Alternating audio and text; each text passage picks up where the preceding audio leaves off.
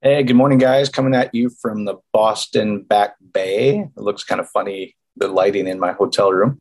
But Barb and the kids are out getting a coffee right now. So I thought I'd record a quick message for you, just encouraging you that what Christ in you is all about, the radical transforming of power of God inside you, which is really this journey that the seed of Christ is deposited in man.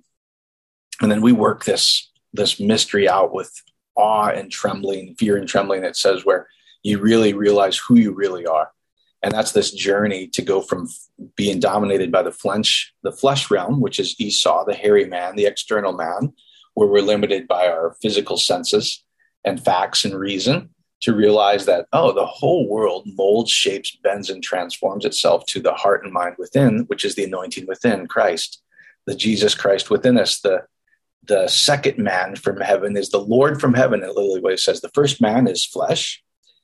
The second man is the revelation of Christ in you, and this rising up to learn how to live out of the Spirit, which is the whole journey of the scriptures. You always see the two covenants, the two men, the two brothers, this ability for man to transcend the limits of what we think is real, the physical world, and really live out of the Spirit and realize, oh my gosh, we are Israel, the man who rules as God by what he sees in within, which is really an interesting thing.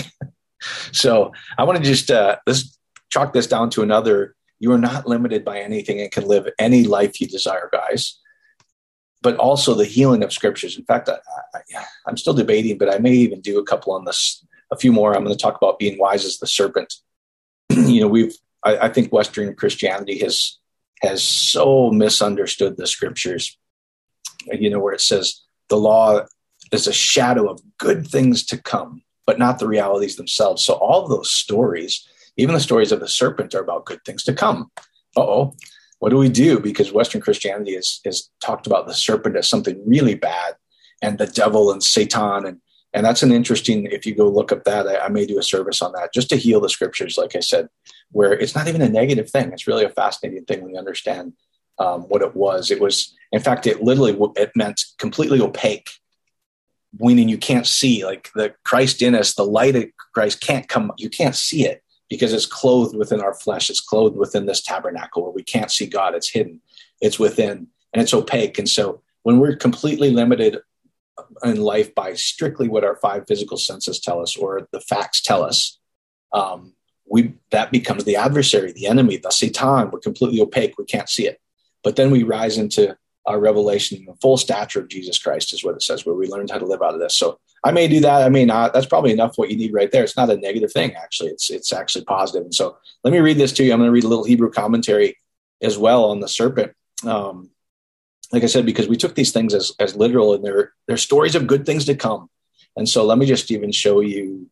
Most of you are very familiar with this scripture. Matthew 10, verse 16, it says, "Be ye therefore wise as serpents and harmless as doves." And now this is some Hebrew commentary on what the serpent was. So this is so good once you understand it. It says the serpent's ability, or snake, is to form its skin by ossifying a portion of itself, and its skill in shedding its skin as it outgrew it. It caused man to regard this reptile as a symbol of power, of endless growth and self-reproduction. Where even in the Old Testament narratives, where it says the serpent was wise. And so it was a picture of wisdom, actually.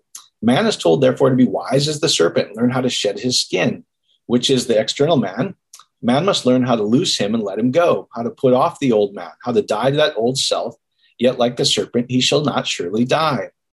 Man has not yet learned that his outside physical body is part of himself, that this world and all of its conditions are the outpicturing of the state of awareness or consciousness within you. What are you observing within yourself? Where do you spend your quiet time? Where do you spend your self-talk? We really don't believe that what I simply picture, this is the whole quantum physics reality, that simply by observing something, it actually becomes physical. That is the strange nature of Christ within us, that we simply can observe something within, and the outer world transforms and brings itself to that. That's the observer effect, guys. It's so good to me. It's so beautiful. So anyway, it says, when we know this truth, man is immortal, therefore he must die endlessly, this endless life. For life is a creative idea. It keeps and finding and changing its forms. In this Hebrew commentary, in ancient times, serpents were associated with the guardianship of treasure or wealth. The injunction to be wise as serpents is the advice of man to awaken to the power of his imagination, that which is Christ within you. Like I've showed you in Isaiah and Jeremiah, different things, that the Lord, the Father, and our imagination are all equal. They're equalized. These are the same things, guys. This is the ability of Christ in you. His imagination, like the serpent, grows and outgrows, dies and yet not dies. For from such deaths, where we just put down that old life, and resurrects alone, the shedding of the old and putting on the new, shall come the fulfillment of his dreams and the finding of treasure. Quote, as the serpent was more subtle than any beast of the field which the Lord God had made, Genesis 3:1. Equally so, imagination is the subtle creature of the heavens which the Lord God has created. Imagination is the creature, then they're quoting Romans 8:20, 24, and 25, was made subject to vanity, not willingly, but by reason of whom hath subjected the same in hope. We are saved by hope. Well, hope that is seen is not hope. For what a man seeth, what does he yet hope for? But if we hope for that we will not see, then we have patience to wait for it. Although the outer or natural man of senses, Esau, our flesh man, limited by your senses, is interlocked with the environment, the inner or spiritual man, your imagination within, is not interlocked. If the interlocking were complete, the charge to be wise as serpents would be vain. We couldn't do it. In other words, we're completely interlocked with our environment. We could not withdraw our attention from the evidence of the senses, meaning take your attention off what's going on and go within and see what you do desire. I'm kind of interpreting this and as I'm reading this, and feel ourselves into the situation. The unseen state will solidify or bring it out into physical existence as our new environment. Now, this is so good, guys, if you understand it, where to be wise as the serpent was actually a very positive thing, meaning that if you've ever seen a snake shed its skin, it's really what to them was a picture of the circle of endless life. You die, but not shall surely die, meaning you died to that old part of you. Maybe you've lived a life of lack. You can die to that. You can let that old man, let the dead bury their dead, meaning don't worry about anything. You pay attention to what you do want right now, as if that old man never even existed. That old you died, but it didn't surely die. Like you didn't experience death. You just experienced a different transition into the life you did want. So that old skin, that old man of you is not even there. And Barb and I we took a couple of days to come out to New York City and Boston to visit family and go to a couple of Yankees games. We're going to Fenway tonight, Yankees, Red Sox. So this should be really interesting. I'm going to wear my Yankee stuff and just get abused. That'll be fun. So that's just fun to me. Anyway, might be a strange thing of fun for some of you guys, but I just enjoy it because most people are really good natured about it. Just like this friendly bantering back and forth. But you can literally just go, I don't even recognize how we used to believe because it's not part of us. We don't get emotionally charged by that anymore. So to be wise as the serpent was this endless circle of life where you, at any time, guys, at any point, you can go, that's not me. I can shed that old skin and die to myself, but I don't surely die. I didn't experience death. I just experienced a different phase of life. Whereas this endless cycle to be wise as the serpent and harmless as a dove. And harmless as a dove means, hey, you know what? There is a place where there's a win-win. It sounds so good to our hearts and our spirits when we hear that. It must be a win-win. And most people just give it lip service. They don't believe it's actually true. Most people are still us versus them, in, out. That party, this party. Are you in? Are you a believer or brother, or aren't you a believer or brother? As if there's a separation. They haven't read Paul very well, where it says there's one body, there's one baptism, there's one death, we're all one, guys. We're all woven into each other, and everybody responds to what's going on in your heart. If you just decide today to go, you know what? I'm going to observe and feel my life as if I did want it.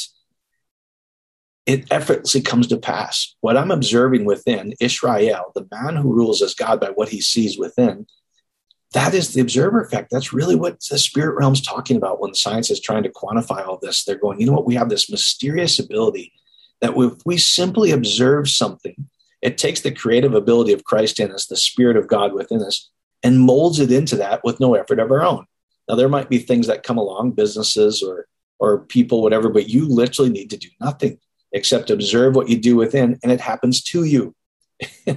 The old nature, that old flesh, that old skin of you, that old person of you, whether it was lack, whether it was right now, you're struggling with health issues, that literally just sheds off and you become what you're paying attention to right now, the new you. And that's being wise as the serpent, guys. At any time you can go, this is not my life. From this day forward, I'm going to enjoy life. I'm going to enjoy health. I'm going to enjoy abundance. I'm going to enjoy beautiful relationships. And I see them and myself in this beautiful relationship. And we make one little change within, guys.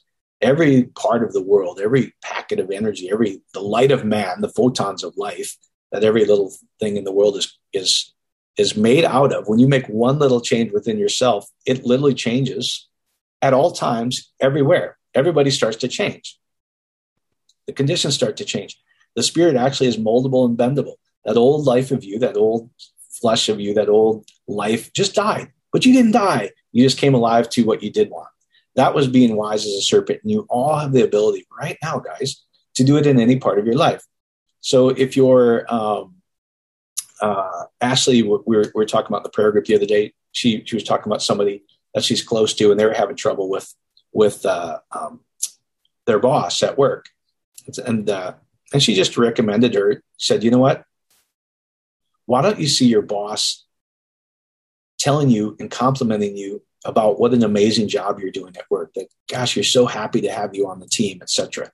And her reaction was, I couldn't believe how fast it happened. My boss actually started to say exactly what I started to picture in my mind. So where was the challenge? It's within us, guys. It's within us. If we're having challenges with anybody, simply see us, yourself, and this, whoever this person is, in this beautiful harmony.